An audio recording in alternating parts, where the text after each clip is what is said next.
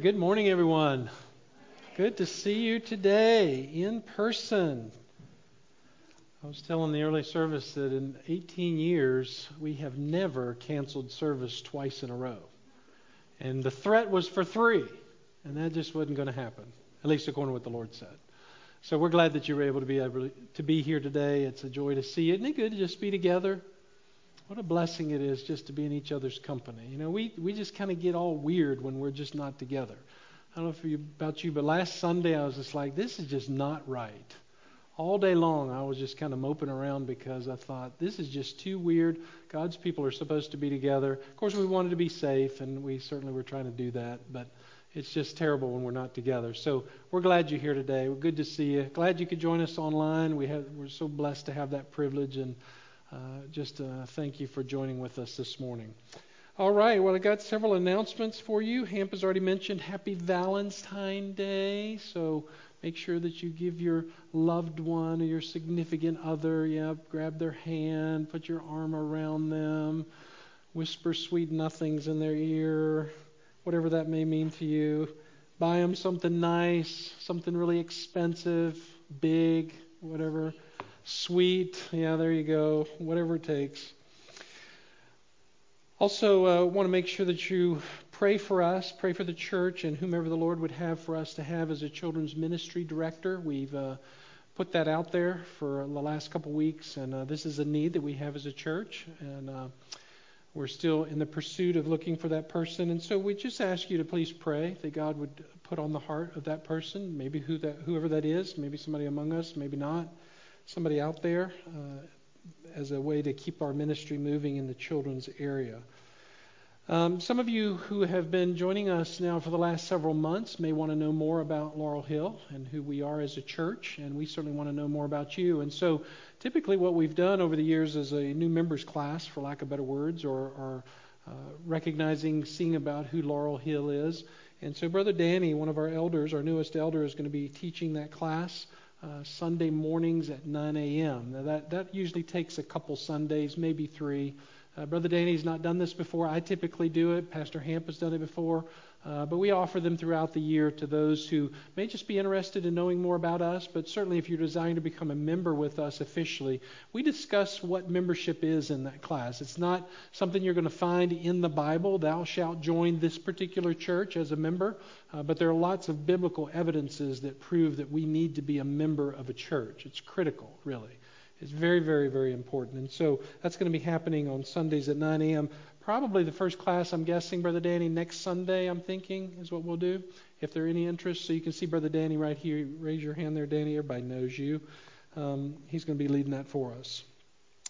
Now, I mentioned some weeks ago when it was the Sanctity of Life Sunday that on the back table there's a listing of items that the ministry there, the Thrive Ministry here in Charlottesville, the Pregnancy Center, for lack of better words, if you remember it by that name, could use. And so if you want to help them, again, the list is still there on the back table as you go out. You can take a picture of it or just let us know. We'll make a copy of it for you, as we like to support that as one of our regular monthly supported ministries. And so these are some very necessary things. As you can imagine, babies kind of like diapers. Moms like babies to have diapers, right? That's always a good thing. And so there's a listing of those things on the back table. And here's something new. As our elders meeting was happening on Tuesday, Pastor Scott brought to our attention that as he's now working with our Spanish family downstairs regularly, they have decided that they want to get together on Tuesday evenings at 7 p.m. downstairs in the fellowship hall for a time of prayer. And so they want to invite everybody to come, whoever would like to do that. And so you can make sure you put that on your calendar, and they'll be doing that beginning this Tuesday. And then Missy has asked me to remind the ladies that, and those of you who are not part of this, if you want to come to a ladies' Bible study, they're meeting on Tuesdays at 6 p.m. here upstairs in the fellowship, in the room right across from my office there.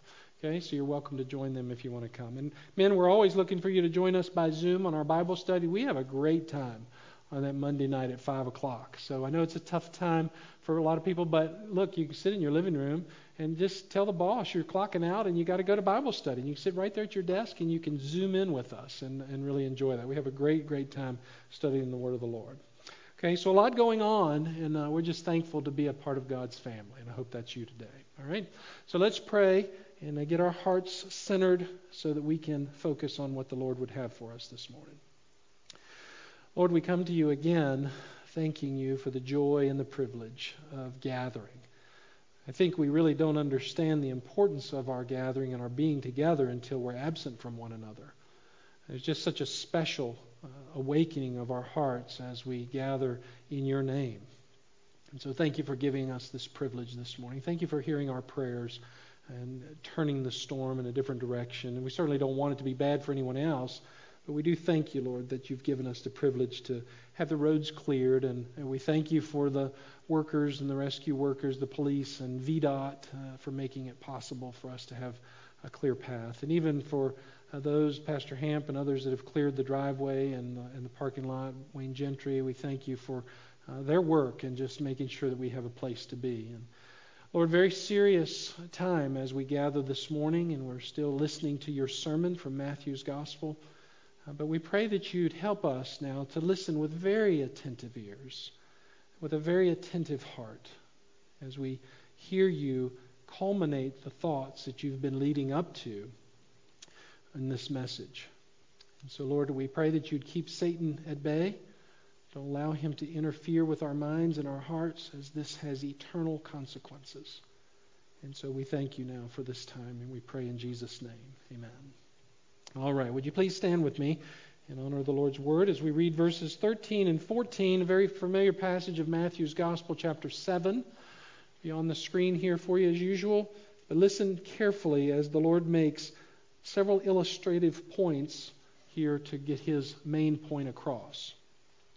Enter through the narrow gate, for the gate is wide and the way is broad that leads to destruction. And there are many who enter through it. For the gate is small and the way is narrow that leads to life. And there are few who find it. All right. Amen. You may be seated. Very, very clear, very sobering, very honest words from the Lord himself as he's focusing us now at the culmination of this message so that we understand very clearly what needs to happen. And that is, and I've titled the message this morning, A Time to Make a Decision. It's time to make a decision. And I hear the Lord saying that as he's seated there now with the people on the hillside as they've been listening to him in this message that we've been studying for quite a while now, and listening to him describe all the things that he's described as the person who is to enter into his kingdom. The Lord has given to us very, very clearly the qualifications, if you will, of that person who is the true child of God and the one who is not the child of God. He's making no bones about this. He is teaching about what he or she is in comparison to what he or she is not. If you're a person who likes to know the bottom line, this is what the Lord is telling us. Here's the bottom line. Everything that we need to let go of and everything that must be held on to as a person of God is clarified right here.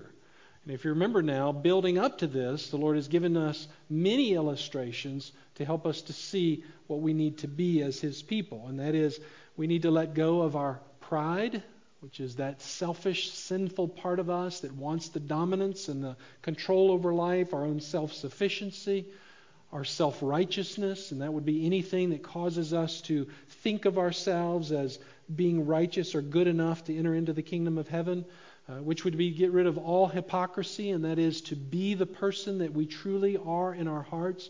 We don't say we're one thing and live another way. We don't live in one way and then do another thing, and that is to be let go of. We are to follow Christ and Christ alone. We are to get rid of all false holiness. There is no such thing, in fact, as a false holiness. There is only holiness. There's no such thing as anything else. And we are to replace all of those negative things with a heart of humility. And that means that we come just in meekness. And that meekness is not a doormat. It's not just being walked on, but it is from our hearts where we would say, Lord, you are everything, I'm nothing. Where we hunger and thirst, and that's the physical picture there of eating and drinking righteousness. We long to be righteous people, full of mercy and making peace. We're to be the examples of who Christ is as he has changed our hearts, and desire to be holy as He is holy. And so basically the Lord has clarified the mind of the person who truly belongs to Him as the one whose heart and soul and yes, mind is made on Him, is fixated on Him, is given up to Him, and that is the person who makes up His kingdom. And so now, as you're looking at these verses with me this morning, everything to this point has become the standard. It's very clear. This is the standard. This is the person. This is the requirement for the kind of people who make up my family, the Lord would say. He does not want us to be confused about this.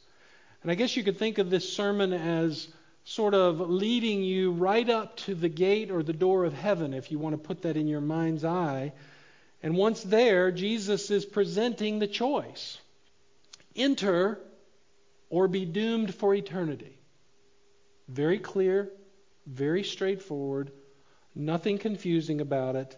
That's the reason, that's the point that He's making. And so, as we've said before many times over in other messages, and you've heard me say even in private conversation, there comes a time where every single soul must have what's called a crisis of faith. And that means not that you're, oh no, and it could be that, but it is that determining time in life where you have decided what you're going to do with Jesus. Everybody has to come to that place. There's a point in everybody's life where they come face to face with the reality of God and who God is and has to make a decision. And that decision is to either fully surrender to Him or to go your own way. Or maybe take sort of Jesus, or take Jesus with you sort of, to be a part of Jesus. But really the Lord is laying it out much clearer than that. There is no sort of with Him. It's either all or nothing. And that's because God has made that clear throughout the pages of Scripture. There are no half-hearted followers of God. I like to think of it this way. There are no weekend spiritual warriors. As we like to kind of laugh about that idea, as we go out on a Saturday afternoon and we, after sitting in the lazy boy chair or the office chair all week and our bodies are not ready for it, we go out on a Saturday and we work hard and plow the ground and shovel and do all the things that we do, only to find out Sunday morning there's things in my body that are hurting that I didn't even know I had. And sometimes we treat our spiritual life the same way. I'm going to work hard for a little while and then I find out that's not going to work. And so the Lord says, no, that doesn't work that way. It's not. No one can enter into my kingdom who is a half-hearted follower of me. Nobody, no one soul will be added into the entrance of my kingdom who has not fully surrendered their heart to God. Not one. And denied the sinful pleasures of their sinful flesh. And all the world and its trappings and everything that comes along with it. In fact, Jesus said very clearly in Matthew 10, "He who does not take his cross and follow after me is not worthy of me." And what do you mean by that? What do you mean by cross? Well, He's not just talking about a wooden stake right here. He's talking about the surrender of self. The cross was that place of crucifixion that they would have known in that day, the place for criminals. But Jesus is using that as a figurative way to say, listen, you must come fully abandoned of yourself. And you must follow me that way. In fact, Luke would pick up the same thing in his own writings of the same subject and the same time would say of Jesus' words, "Whoever does not carry his own cross and come after me cannot be my disciple."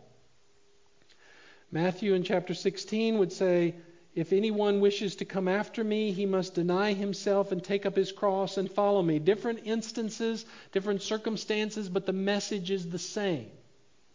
No matter who the crowd is, no matter what the location was, the message was always the same, and it is still the same. In Matthew 10, back to that chapter in verse 39, just the one after verse 38 we read a moment ago, Jesus said, "He who has found his life will lose it." What does he mean by that? He means he or she who seeks to gain eternal life in some other way by gaining all the things of this life and having the life that they want here and now will lose it. In other words, you're going to die and you will enter into an eternal damnation that you never wanted to go to unless you lose your life for my sake. And it is only then will you find it. It's only then will you find it. Everything must be surrendered to me as Lord of your life. And so the Lord's point really is, very simply, you decide. You need to make a decision. I've brought you to the place, if you're sitting there with me, if I'm Jesus, on the side of the mountain, and I've given you all the reasons why I am God and who God's people look like, my people look like, it's time now for you to make a decision. But you must choose wisely, because there's only one way to eternal life. There's only one way. And you say, well, but I thought, Pastor Bruce, you've taught us over the years that Scripture teaches that God has chosen me from the foundation of the world. And that is true. I could give you many Scriptures to help you to see that. There's no question about that. There is a listing. In fact, I have on my computer 2.5 pages of verses that prove that. But along with His sovereign choosing, God is very clear also that He requires His elect to respond to His call. There is the need for the response of the people that He has chosen to respond to Him. And that's not new. God has always made that clear. In fact, if you go back to the time of Israel, you see this very clearly. We know from way back in Genesis that God chose the Hebrew people to be His own possession. But yet we also find in Scripture that God says to them, you must also choose to follow me. If you look at Deuteronomy 30 and verse 19, very clearly Moses says this as he's given instructions now to those wandering Hebrews after they've been rescued from the hand of Pharaoh after 430 years of bondage. And God is fulfilling His covenant promise to Abraham as His people. Moses writes this of God's word, I call heaven and earth to witness against you today that I have set before you life and death, the blessing and the curse. So choose life. Do you hear the emphasis there on your part, Israel? You decide. But choose life. Why? So that you may live and that your descendants may live by loving the Lord your God, by obeying His voice. Hold on to that because it's going to come up again. And by holding fast to Him, for this is your life and the length of your days, that you may live in the land which the Lord swore to your fathers, to Abraham, Isaac, and Jacob, to give them. In other words, God is saying, I have given a covenant promise to the people that I've chosen to be my own possession, but I am saying to them, you must choose also to follow me. It is required of you.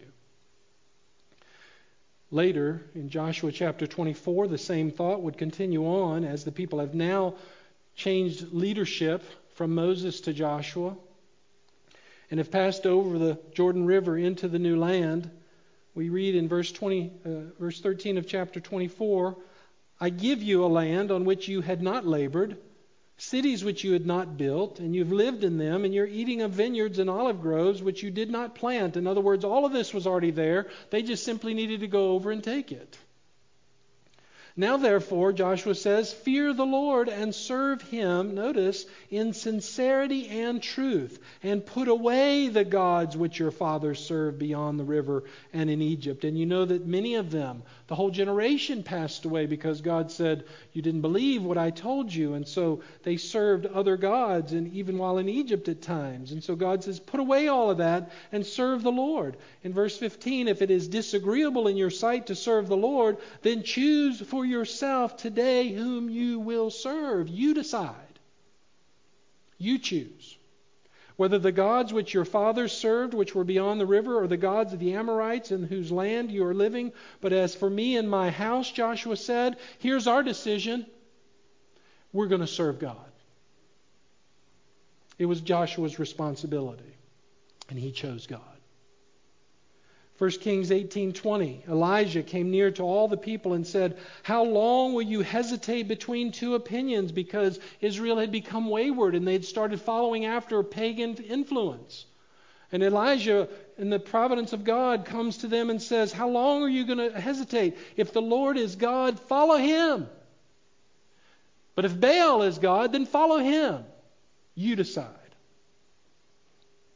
Jeremiah 21:8. When the children of Israel were again in captivity, many years later, Jeremiah says, you shall also say to this people from God Himself, thus says the Lord, before I set before you the way of life and the way of death, you decide. And then as we get into the New Testament in Matthew chapter 11, Jesus would say this in verse 28, "Come to me, all who are weary and heavy laden, and I will give you rest. Take my yoke upon you and learn from me, for I am gentle and humble in heart, and you will find rest for your souls." But do you hear the same thing? You come to me. You come to me. You decide. You make a decision. In John chapter 6, verse 35, Jesus said to them, "I am the bread of life. He who comes to me will not hunger." You come to me. Jesus stands ready, waiting, open, and says, "All who believes in me will never thirst." John chapter 7, verse 37, "If anyone is thirsty, let him come to me and drink. He who believes in me, as the Scripture said, from his innermost being will flow rivers of living water." And there are just a few examples of the Lord's message, which is the same in other passages. You decide. And so now back to chapter 7 of Matthew, Jesus is making his appeal to choose him and receive eternal life. Choose me or deny me and go to your death. Not physical death alone, but eternal death. And that's because, very clearly, there's only one way to heaven. That's what Jesus is saying. There's only one way. There's only one way, which begins and ends with me, he would say. In fact, if you look at John 14:6, very clearly Jesus said, "I am the way." There it is. I'm the way. What does he mean by that? Well, they were looking for the way to the kingdom. Jesus says, "I'm the way. I'm the truth. I'm the life. No one comes to the Father but through me." Through me. John 10:9, "I am the door. If anyone enters through me, he will be saved, and he will go in and out and find pasture." Ephesians 2:18, "For through him we both have our access in one Spirit to the Father," Paul would say to the church in Ephesus. In Acts chapter 4, Peter would say, "There is salvation in no one else. There is no other name under heaven that has been given among men by which men must be saved." Speaking of Jesus. Paul would say to Timothy, to the church in Ephesus there in his letter, 1 Timothy 2:5, "For there is one God and one mediator also between God and men, the man Christ Jesus." And I could give you many other scriptures to say the same thing. So the point, beloved, is that you and I, we can't make it to the kingdom on our own. That's what Jesus is saying. You can't do it. You cannot do it. You can't do it by being a good person. You can't do it by being better than somebody else. You can't be more ethical than somebody else. You can't be more moral than somebody else. It doesn't work that way. You can't do it by your achievements or your self-determination of being better than the next guy or your association with anyone or anything else. You can't do it. If there were any other way to put this, Jesus would have put it this way: there's only one way to come. Eternal life with God is gained through me, not by anything else. There are no comparisons that can be made, such as better or best. Well, I'm a little better than my neighbor. I'm a little bit better than my husband or my wife or anybody else. There is no religion over another religion that's better. There's no one people group over another people group. There is no one ethnicity over another ethnicity. There's no gender over another gender.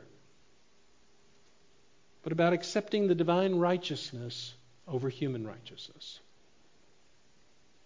It's all about choosing Jesus.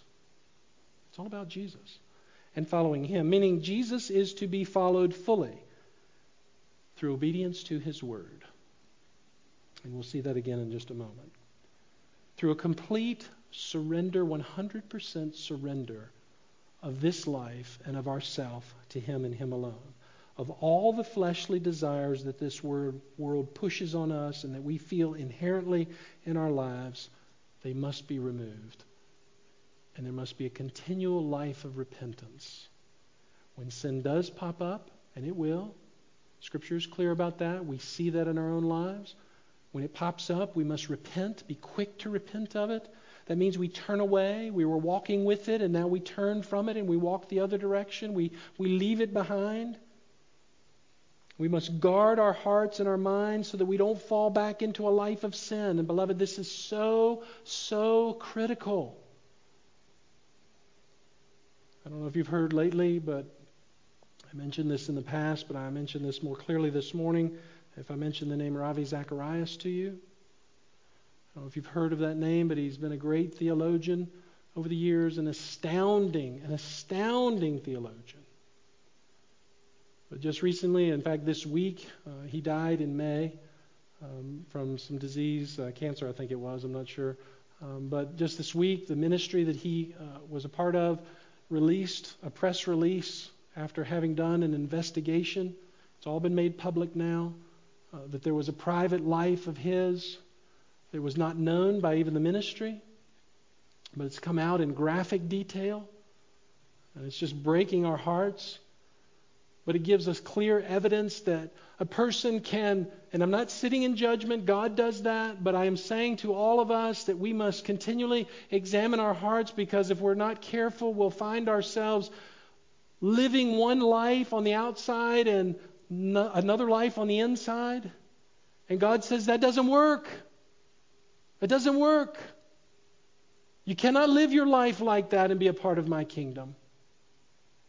And again, I'm thankful that God makes the decision ultimately on that. I'm not trying to pass judgment, because we're all sinners, are we not? If it weren't for the grace of God, we'd all be on our way to hell. We'd have no hope for eternity at all if it weren't for the divine love of God and His mercy over us. But that's the point. The point is, God has done so much. You and I are responsible to make our lives circumspect all the time. I said to the early service this morning, and I don't think I said this to you, forgive me if I did. I think we need to live our lives always thinking about what we're thinking about.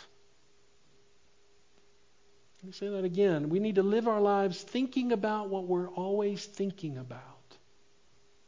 You could put it the other way. We must always think about what we're thinking about. And what that means is every moment of every day, you and I are thinking something. And often that thinking goes unchecked. And it leads us down a path that is not godly. And unless we're thinking about what we're thinking about, we'll never catch it. And we can wind up in the same way. And so to be holy before God means we recognize Christ as our Lord and Savior, but we're constantly under the burden, if you want to call it that, of examining our lives and examining our minds and our hearts and everything that's going on with it. Or we can become victims of our own sinful desires. And so Christ is saying, you must follow me. There's no other way to the kingdom.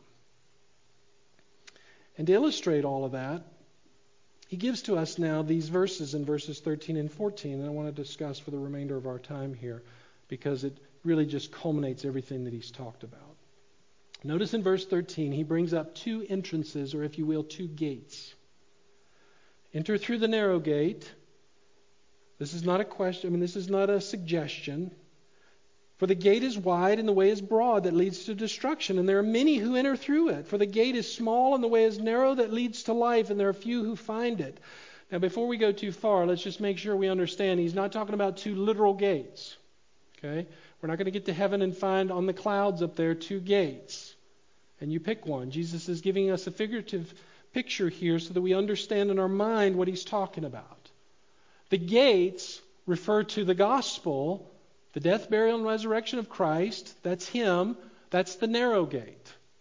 The wide gate is man's method, man's thoughts, man's actions, man's approach to the kingdom. And so just think of it like that. And people have argued for centuries that those who promote such a claim as a narrow path, such as you're proclaiming this to be, is ridiculous. Some people would say you're insane for doing that, literally going that far. Other people would say, oh, you're a bigot. You just don't want to include other people, or you're just unloving, you're uncaring. You don't really have the best interest of other people. You're really unwilling to listen to the concepts and the ideas of other people. You're closed-minded. I don't want to be a part of that, they would say. You're just judgmental or fanatical. That's what you are. and whatever kind of description you want to put in place there. But that's not the case. None of that is true, and the reason none of that is true is because we're not looking at the words of a man here. This is the Word of God. It is God who is saying this to us. And God is saying, listen, there is a decision you must make, and it's either the narrow way or the wide way. You have to decide. And He's saying that because He wants us to choose the right way. He wants us to. He longs for us to choose the right way. When He rode into Jerusalem, you remember just before His crucifixion, He wept over Jerusalem and said, "Oh, Jerusalem, if you would have just let me be your God, I would have gathered you together like a mother hen gathers her baby chicks, and I would have protected you and comforted you and kept you warm and peaceful and all the things, but you would not." And He wept. Big crocodile tears over that people because they would not choose Him. Now, speaking of the narrow gate, let's define this even more clearly because we need to hear this. Because of the narrowness of the gate, the Lord is telling us that everybody has to come alone. You can't come with somebody else. You can't come because of somebody else. In other words, if you want to think of it like this, you can't have any baggage. This is going through the metal detector with just you. No other people.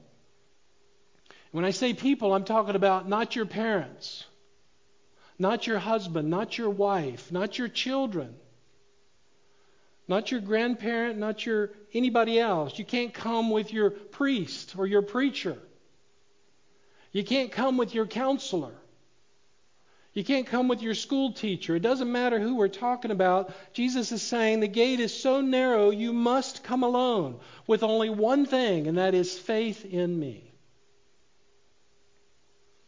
And not only must you come alone, but you have to come completely bare of anything else. And this is why the picture of the baggage is so clear.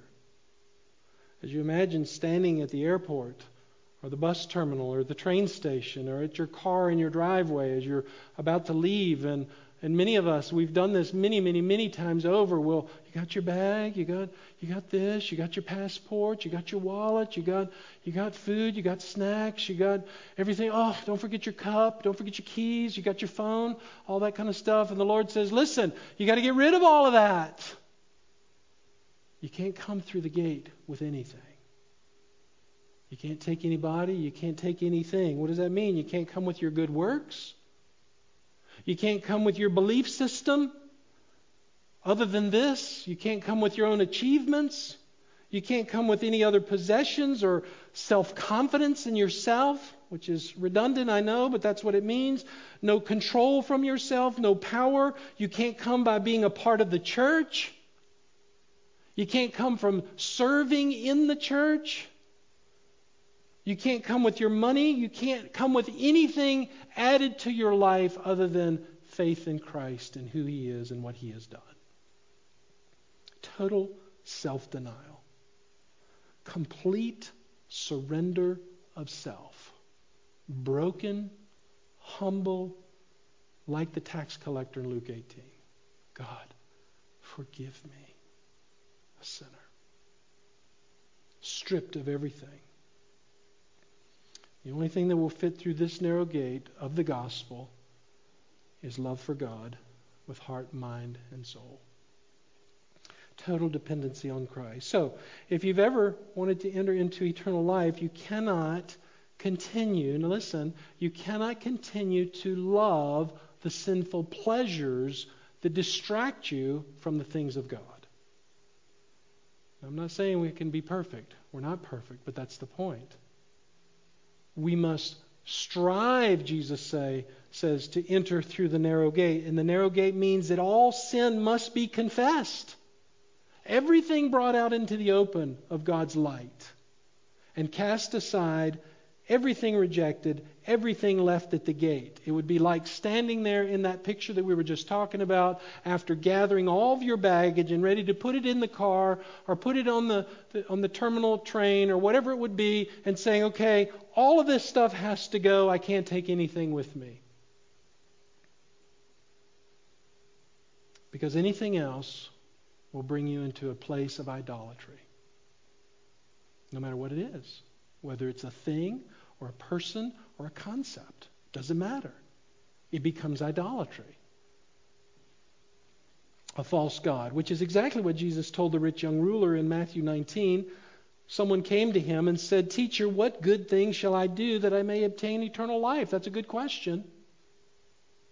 And he said to him, "Why are you asking me about what is good? There's only one who is good. But if you wish to enter eternal life, keep the commandments." Now Jesus is testing him here. But you'll see what the meaning is in just a moment. Then he said to him, "Which ones?" Jesus said, "Well, you shall not commit murder. You shall not commit adultery. You shall not steal. You shall not bear false witness. Honor your father and mother. You shall love your neighbor as yourself." Now let me stop right there. You say, those are the 10 Commandments. That's right. And you're saying he's told to do these things. Well, if you look at the 10 Commandments carefully, you'll understand that what the Lord is really doing through the 10 Commandments is stripping us of everything. Because the only way to fulfill the 10 Commandments is to come selfless. Right? But the young man takes it as something else. Notice what he says in verse 20. He said, "All these things I've kept. What am I still lacking?" He's looking at his life and he's saying, all this stuff I've done. It's become baggage to him. And Jesus says, "Okay, here's what you haven't done. Go and sell all your possessions. Strip yourself of all your belongings. Everything must be left at the gate. And give to the poor." Why? Because that's what a broken heart does. It cares for others. "And then you'll have treasure in heaven, and come follow me." But the young man heard the statement. He went away grieving, for he was one who owned much property. And Jesus said to the disciples, "Truly I say to you, it's hard for a rich man to enter the kingdom of heaven. And again I say to you, it's easier for a camel to go through the eye of a needle than for a rich man to enter into the kingdom of heaven." In other words, the disciples would look at that and say, "That's impossible." And Jesus says, "That's exactly right. It is impossible for man to do this." And that's what they said. Look at verse 25. When the disciples heard this, they were very astonished and said, "Who can be saved?" And Jesus says, "Finally, you're beginning to understand. You can't do it. You can't do it. Only God can do it. Only God can rescue you. But you must follow Him." And so this is truly a very narrow gate. But Jesus says it's the only way. It's the only way. So enter this gate. Now the next illustration is these gates lead to 2 paths or 2 roads. And he says likewise, one is narrow, like the gate that leads to it, and the other is wide. And the path is wide, talk about that for a minute, because it's easy. Conversely, unlike the narrow gate and the narrow path, there are very few to no rules. There are very little restrictions, if any. Very few requirements and many, many, many gods. All a person really has to do is to be on this wide road is to say they're looking for God or something spiritual that would sound like God. And even mean it with well intentions. And the belief that this path only has one thing in common, and that is we're just spiritual, and so that's really all that's important. As long as I have some spirituality to me, and I have some semblance of a faith, and believe in the God of my choosing, even the God of the Bible, then that's good enough. On this wide path, you don't have to be concerned about sin. You just accept it as a part of life. Oh well, we all do it. Don't worry about it. Or you can just dismiss it altogether, if you so choose to that. Live life the way you want to, because again, after all, everybody sins. There's nobody better than another. So on this path, you basically create your own system of righteousness. Say, this is good for me, fits me, so I feel good about myself and I can enjoy my sin.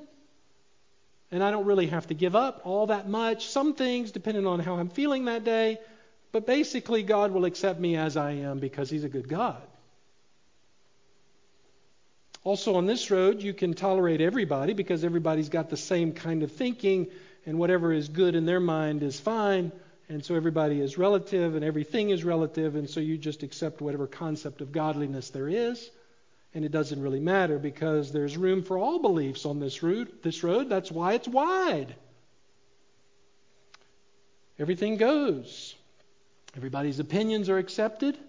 Everything's permissive. Truth is relative. Whatever you believe to be right is okay, as long as I believe and you let me believe what I want to believe.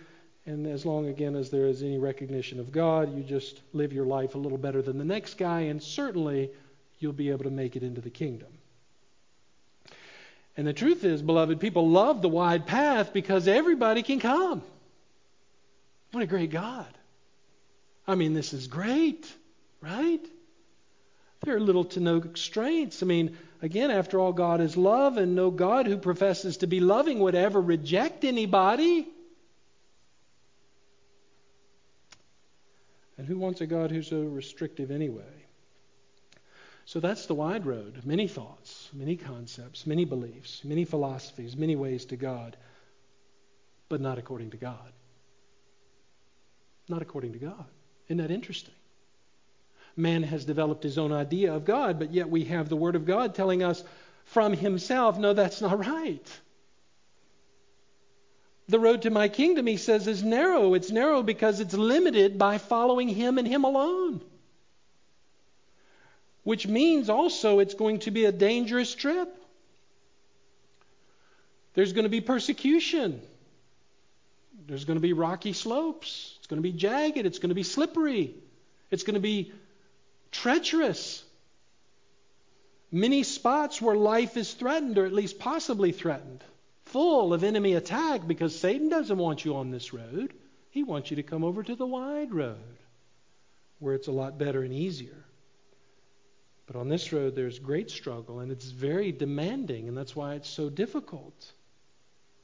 It's difficult because to fight against this life of sin is challenging. It's dreadful. It's a daily, minute by minute occurrence in our lives where we have to fight every moment to be what God wants us to be, repenting of sin. And the closer we grow to God and the more holy we become, we find it becoming even more difficult because we see sin so much more clearly. It's a very narrow road. And because of the challenges on the narrow path, there are many who set out.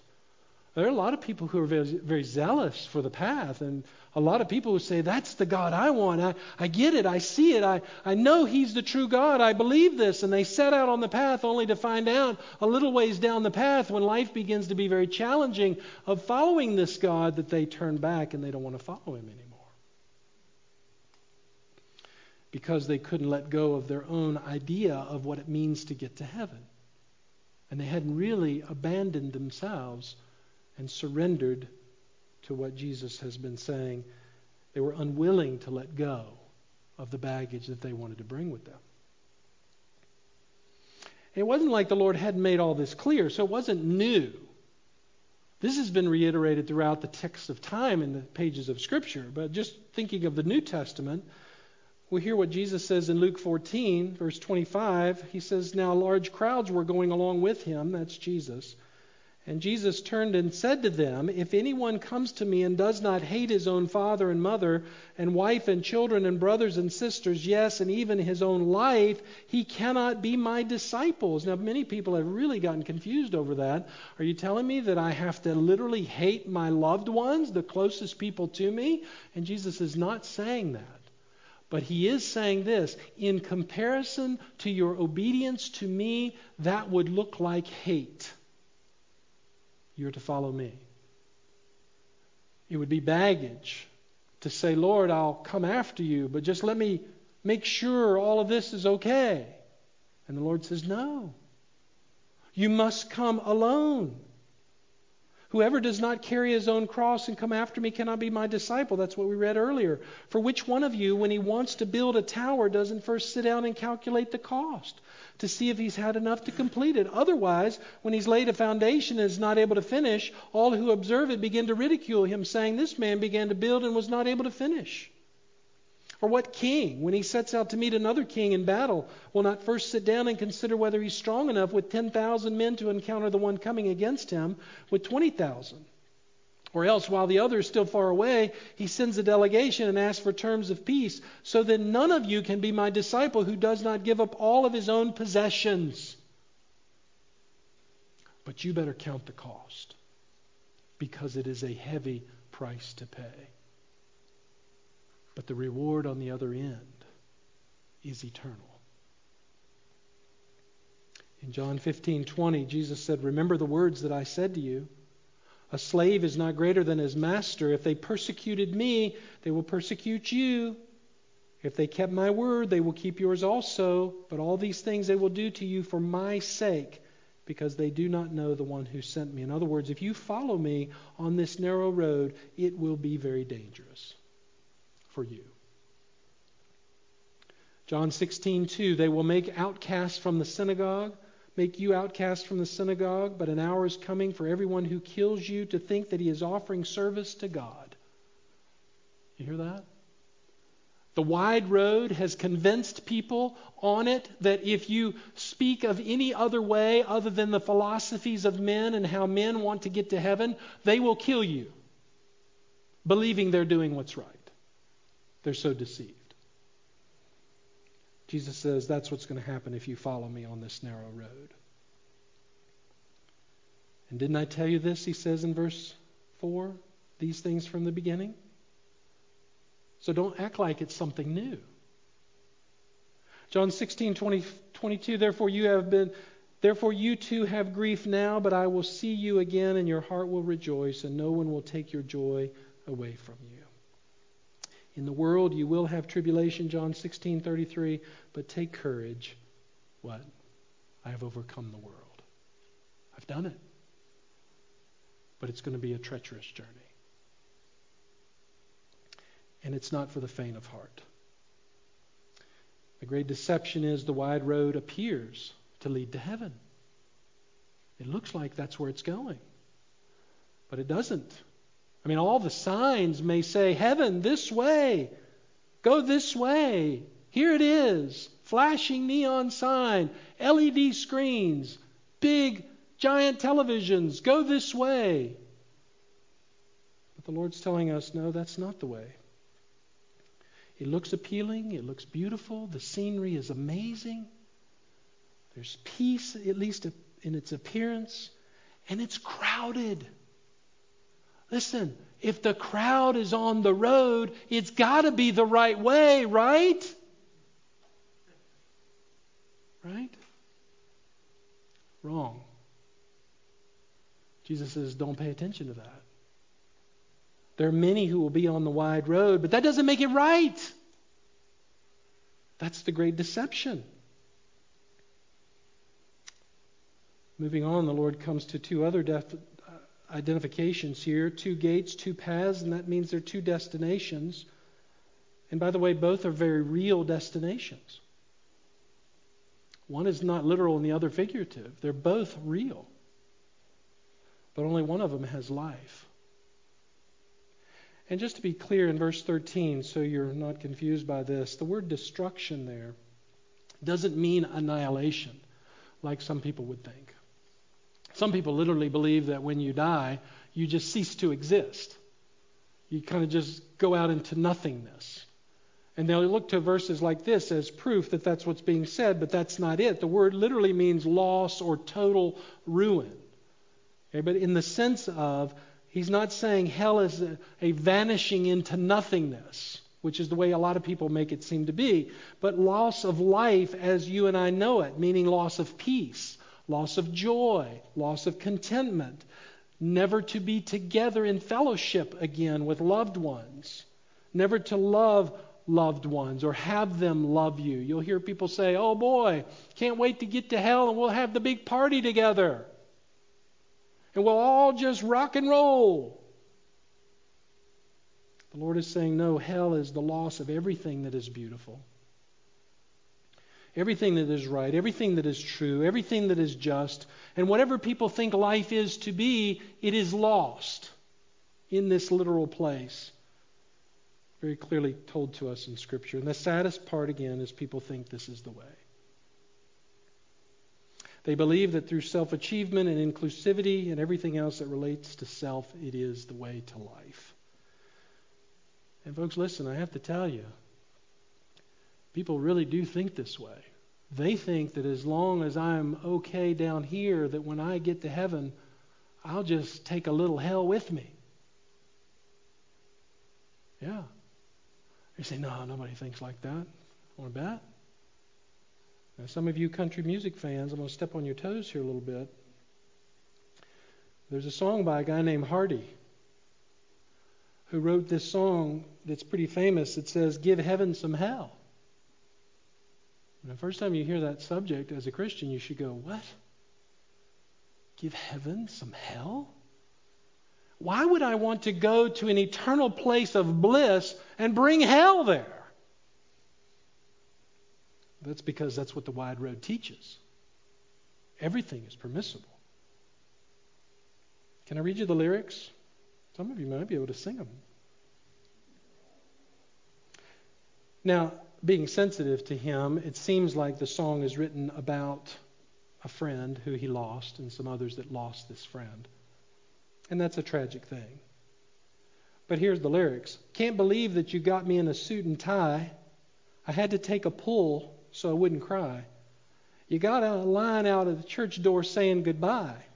Church door.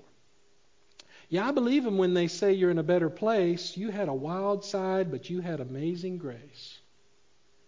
I know you're way up off in the clouds, but if you can still hear me right now, I hope you hit those gold streets on two wheels. I hope your mansion in the sky's got a 10-acre field. Boy, that sounds good, doesn't it? When some mud and some hubs you lock in, make some thunder, make them wonder how you got in. Make them wonder how you got in. Hide your beer, hide your clear from the man upstairs. Crank it loud, hold it down till I get there. And when I do, I hope you got some new stories to tell. Till then, give heaven some hell. I bet you're looking for a crew like we had, bunch of noise-making boys that like to live fast, burning rubber in a parking lot. Man, I don't know if the other side's ready or not. But I hope you hit those gold streets on two wheels. I hope your mansion in the sky's got a 10-acre field with some mud and some hubs you can lock in. Make some thunder, make them wonder how you got in. Hide your beer, hide your clear from the man upstairs. Crank it loud, hold it down till I get there. And when I do, I hope you got some new stories to tell. Till then, give heaven some hell. But how about this? I was there when you raised your hand, heads bowed, singing Just As I Am. Walking that aisle, praying that prayer. Man, if it ain't right, but if you gotta be there, I hope you hit those gold streets on two wheels. Hope your mansion in the sky's got a 10-acre field with some mud and some hubs you can lock in. Make some thunder, make them wonder how you got in. Hide your beer, hide your clear from the man upstairs. Crank it loud. Hold it down till I get there. And when I do, I hope you got some new stories to tell. Till then, give heaven some hell. Now, do I even need to ask this question? But does something just not sound right about that? That's because it's not right. That's because that's not what heaven is going to be. And that's not what hell is going to be. There ain't going to be a bunch of four-wheel drives. As much as I love my big beast truck, there's not going to be a bunch of four-wheel drives. There's not going to be a bunch of people doing all kinds of fun stuff, and there's certainly not going to be any hell in heaven. My point simply is to say with a real-life illustration that this is what's often thought of about how to get to heaven and what heaven's going to be about. But Jesus said just the opposite. The life of hell leads to one place, torment. 2 Thessalonians 1:9, Paul says, these will pay the penalty of eternal destruction. The penalty of their sin will be eternal destruction. away from the presence of the Lord and from the glory of His power. There's not going to be any hell raised in heaven with the man upstairs, because Paul says through the power of the Spirit that there's a separation that's not going to be together ever again. Jude would say in 5 and 7, verses 5 and 7, I desire to remind you, though you know all things once for all, that the Lord, after saving a people out of the land of Egypt, subsequently destroyed those who did not believe. Destroyed them. And angels who did not keep their own domain but abandoned their proper abode, He has kept in eternal bonds, under darkness for the judgment of the great day. Just as Sodom and Gomorrah and the cities around them, since they in the same way as these indulged in gross immorality and went after strange flesh, are exhibited as an example in undergoing the punishment of eternal fire. God is saying, look, church, God has given examples of real life people who are under the bondage of eternal punishment in eternal fire. Revelation 20, verse 11. John writes, I saw a great white throne and Him who sat upon it, from whose presence earth and heaven fled away.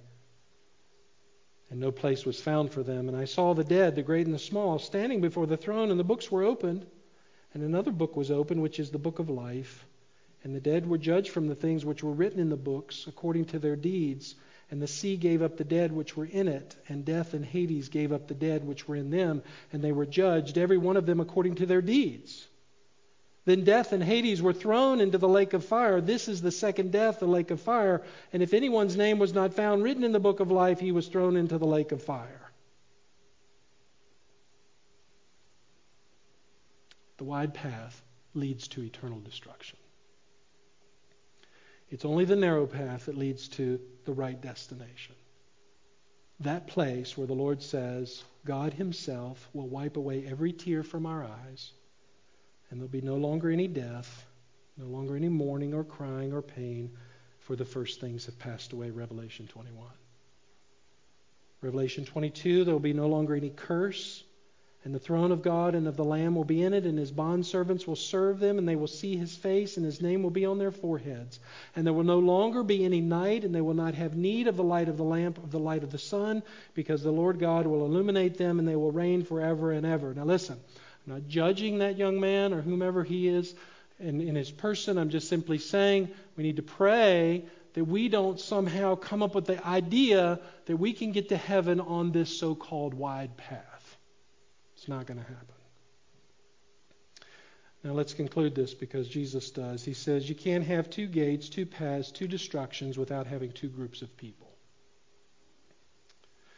So we ask, well, who are these people? Well, it's pretty obvious by now. Certainly the non-Christians, right? Those who do not believe in Jesus, and that would be the atheists, the humanists, evil people, murderers, thieves, adulterers, those kind of bad people. But in reality, all sorts of men and women, boys and girls, executives and blue-collar workers, poor people, rich people, hard-working people, athletes, moms and dads, grandmas and grandpas, brothers and sisters, cousins, uncles, aunts, teachers, construction workers, business people, national leaders, local leaders, school teachers, Jews, Muslims, Catholics, Methodists, Episcopalians, Mormons, Jehovah's Witnesses, and even Baptists, and even priests and rabbis and imams, and yes, even Baptist preachers will be on the wide road. You say, why is that? It was because every person from every background and every circumstance of life who have thought they were headed to heaven for one reason, because they thought they were good enough. And they thought that they could do it on their own. Or be at least better than the next person. And certainly not somebody who would be deserving as such a horrible place as hell, as they judge themselves. In other words, they all believe that there are many ways to heaven. Or that God will just let go of the things we don't think we should let go of, because He would never send me to hell in the first place. But they're going to be greatly surprised when they get to the door of heaven and they're turned away. Namely because they didn't come stripped of everything solely through Jesus. Full surrender, total abandonment of sinful pleasures, surrendered only to His righteousness alone and believing only in Him. And by the way, did you know it's not just enough to believe? The Bible's clear about that too. In James chapter 2, verse 19, James would say, you believe that God is one, that's good. But you also believe that, but the demons also believe and shudder. In other words, Satan is a far greater believer than you and I are. He is a far greater theologian than any person could ever hope to be. He knows the Bible better than anybody. And God is saying, look, he believes. So it's not about believing. This is about obeying. It's about following Jesus. And Jesus says in Matthew 7, not everyone who says to me, Lord, Lord, will enter the kingdom of heaven, but he who does the will of my Father who is in heaven. What is your will, Lord? Strip yourself of everything and trust only in my Son. You cannot live two lives. Luke 13:22, he was passing from one city to village to another, teaching and proceeding on his way to Jerusalem. In other words, just living the day. And someone said to him, Lord, are there just a few who are being saved? And he said to them, strive to enter through the narrow door. There's the same message. For I tell you, many will seek to enter and will not be able. Once the head of the house gets up and shuts the door and you begin to stand outside and knock on the door saying, Lord, open up to us, then he will answer and say to you, I do not know where you are from. Then you will begin to say, but we ate and we drank in your presence and we taught in your streets. And he will say, I tell you, I do not know where you are from. Depart from me, all you evildoers. In that place there will be weeping and gnashing of teeth when you see Abraham and Isaac and Jacob and all the prophets in the kingdom of God, but yourselves being thrown out. And he was talking to the religious leaders, the very ones who were supposed to know the truth. And so, beloved, listen, the sad truth is that many could get to heaven through the narrow way. Because the narrow gate will allow anybody through. Now listen, the narrow gate will allow anybody through as long as you come God's way. Total repentance over your sins, total trust in Jesus, total obedience to Him. But Jesus says, because that is so difficult for people, there will be few who find the way. It's a challenging road. So, we come back to the beginning of the message and we hear the same thing. It's time to make a decision. It's time to make a decision. There's only one way if you want to enter eternal life. And you say, well, Pastor, that's a lot. I mean, you hit me with some stuff today and I just got to think about this. And, well, can I just say to you lovingly, no, you don't. Some of you have been thinking about this for years. Some of you have sat under the teaching of God's Word for years.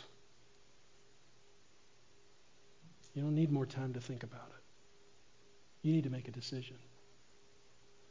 You need to come to the gate and you need to let go of everything and cling to Jesus. He's the only way. He's the only way.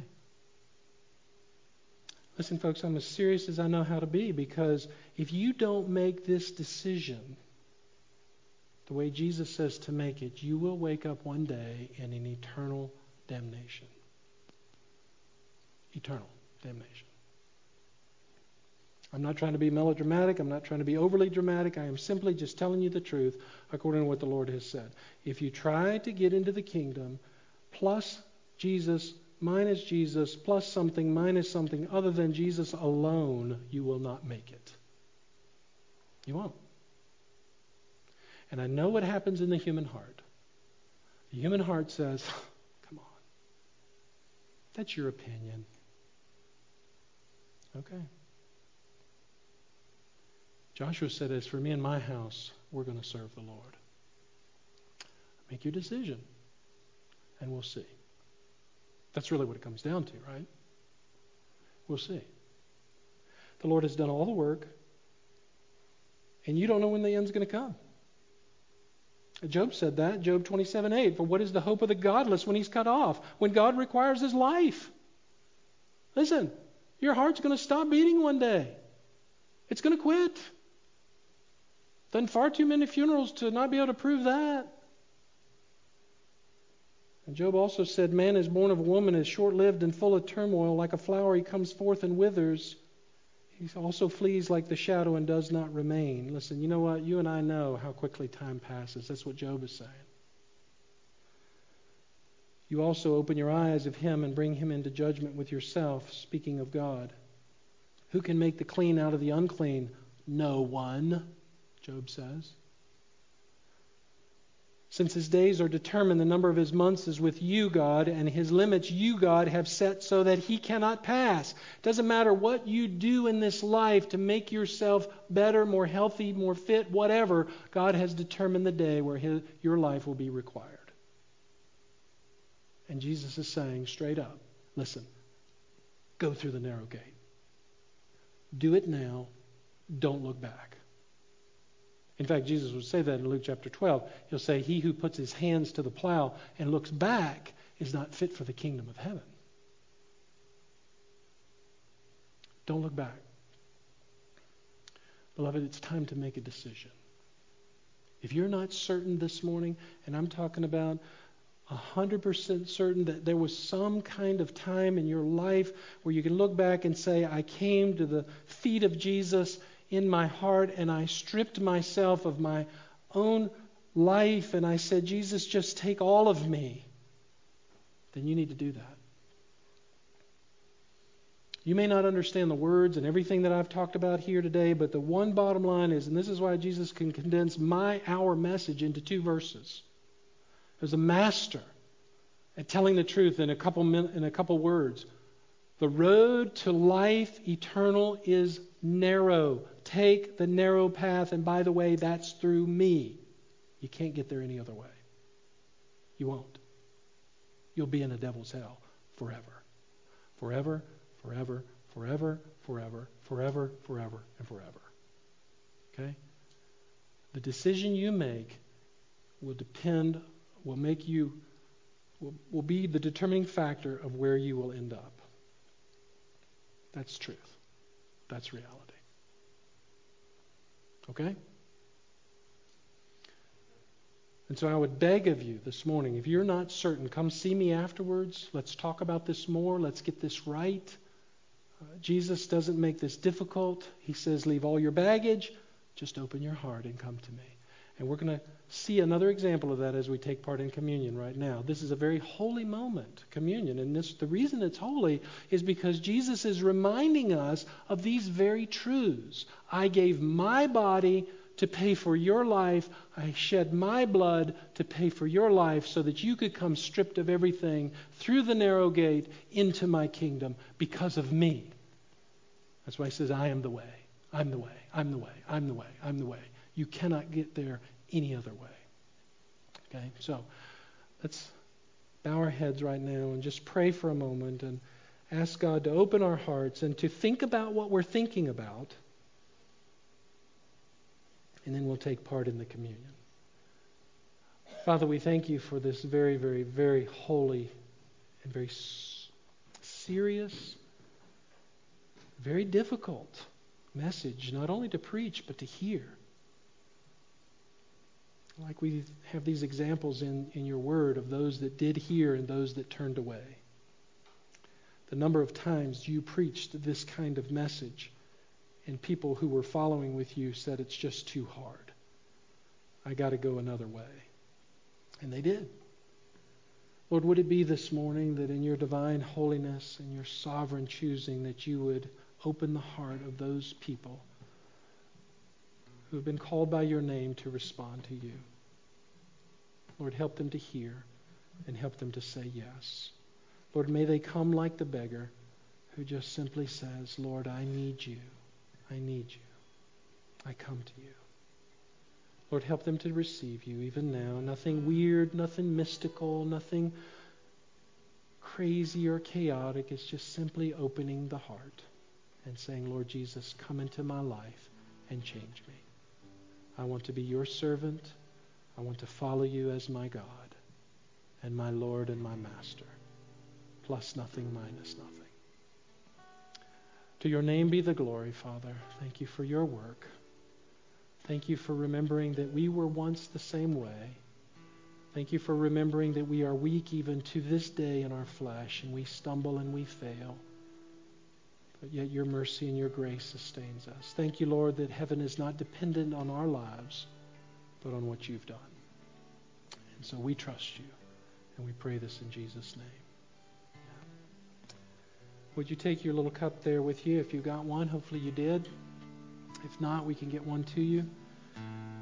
And on the bottom, you'll see a little piece of plastic. You can pull that off, and there's a little cracker in there. It tastes like styrofoam. But you'll get over it. And here's what Paul wrote to the church. I received from the Lord that which I also delivered to you, that the Lord Jesus, in the night in which he was betrayed, he took bread, and we'd given thanks. He broke it and said, listen, this is my body. And was this his literal body? No. This was a figurative illustration of his point. This is my body, which is for you. Do this in remembrance of me. By saying this, he was saying, my body will be given in place of your body. Why? Because the soul that sins must die. All have sinned and come short of the glory of God. And Jesus' righteousness takes our place. So take part in that. Go ahead and eat that little cracker if that's your heart. Examining yourself. Paul says here, if we judge ourselves rightly, we would not be judged. Verse 31.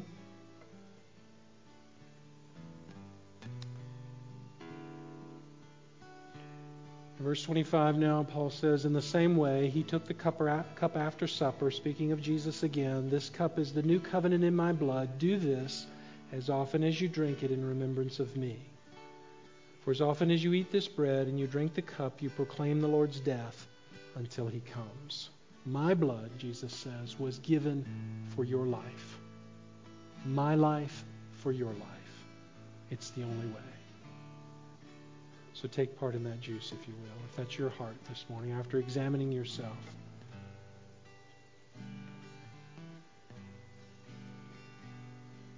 And listen, last thought here, verse 26, Jesus says, as often as you eat this bread and you drink this cup, and for us we do that once a month or thereabouts, here's what you're doing. You're saying you believe this. You're saying you want to be on the narrow road. You say you want to walk with the Lord. Don't do this flippantly. Don't take light of this. Don't make this something other than what the Lord has said here. Verse 32, and we are judged, we are disciplined by the Lord so that we will not be condemned along with the world. In other words, it could very well be, if you live a life of sin, knowing that it's wrong, and you're continually living that life of sin, God may say, you know what? In order to keep you from further judgment, I'm bringing you home. I'm taking you out to rescue you from further judgment. So examine your hearts, beloved, regularly. All right, let's pray again and then we'll be done. Father, we bless your name. We praise you and we honor you and we glorify you, not because we're something special, but because you are special. And we come to your throne of grace this morning, hearing your word of peace between us and the Father by your work. And we acknowledge our sinfulness day after day after day before you, being reminded, as Paul said in Romans 8:1, there is no condemnation now for those who are in Christ Jesus. Once we accept you as our Lord and Savior, your blood satisfies the wrath of the Father against our sin. And so we thank you, Father, that even though we sin, we have your forgiveness. But Lord, help us to never live in that sin. Paul was very clear as you spoke through him, through the Holy Spirit, that those who practice such things, those who live daily in these things, those who make it a regular part of their life without confession and repentance, will not see the eternal kingdom of God. So Lord, as much as we know we sin, we pray that you would help us to be purged every day of the things that keep us from being all that you want us to be. And we lift this up to you and pray all of this in Jesus' name and ask for your mercy and your grace, and we give you glory. And all God's people said, amen. Lord's blessings to you all.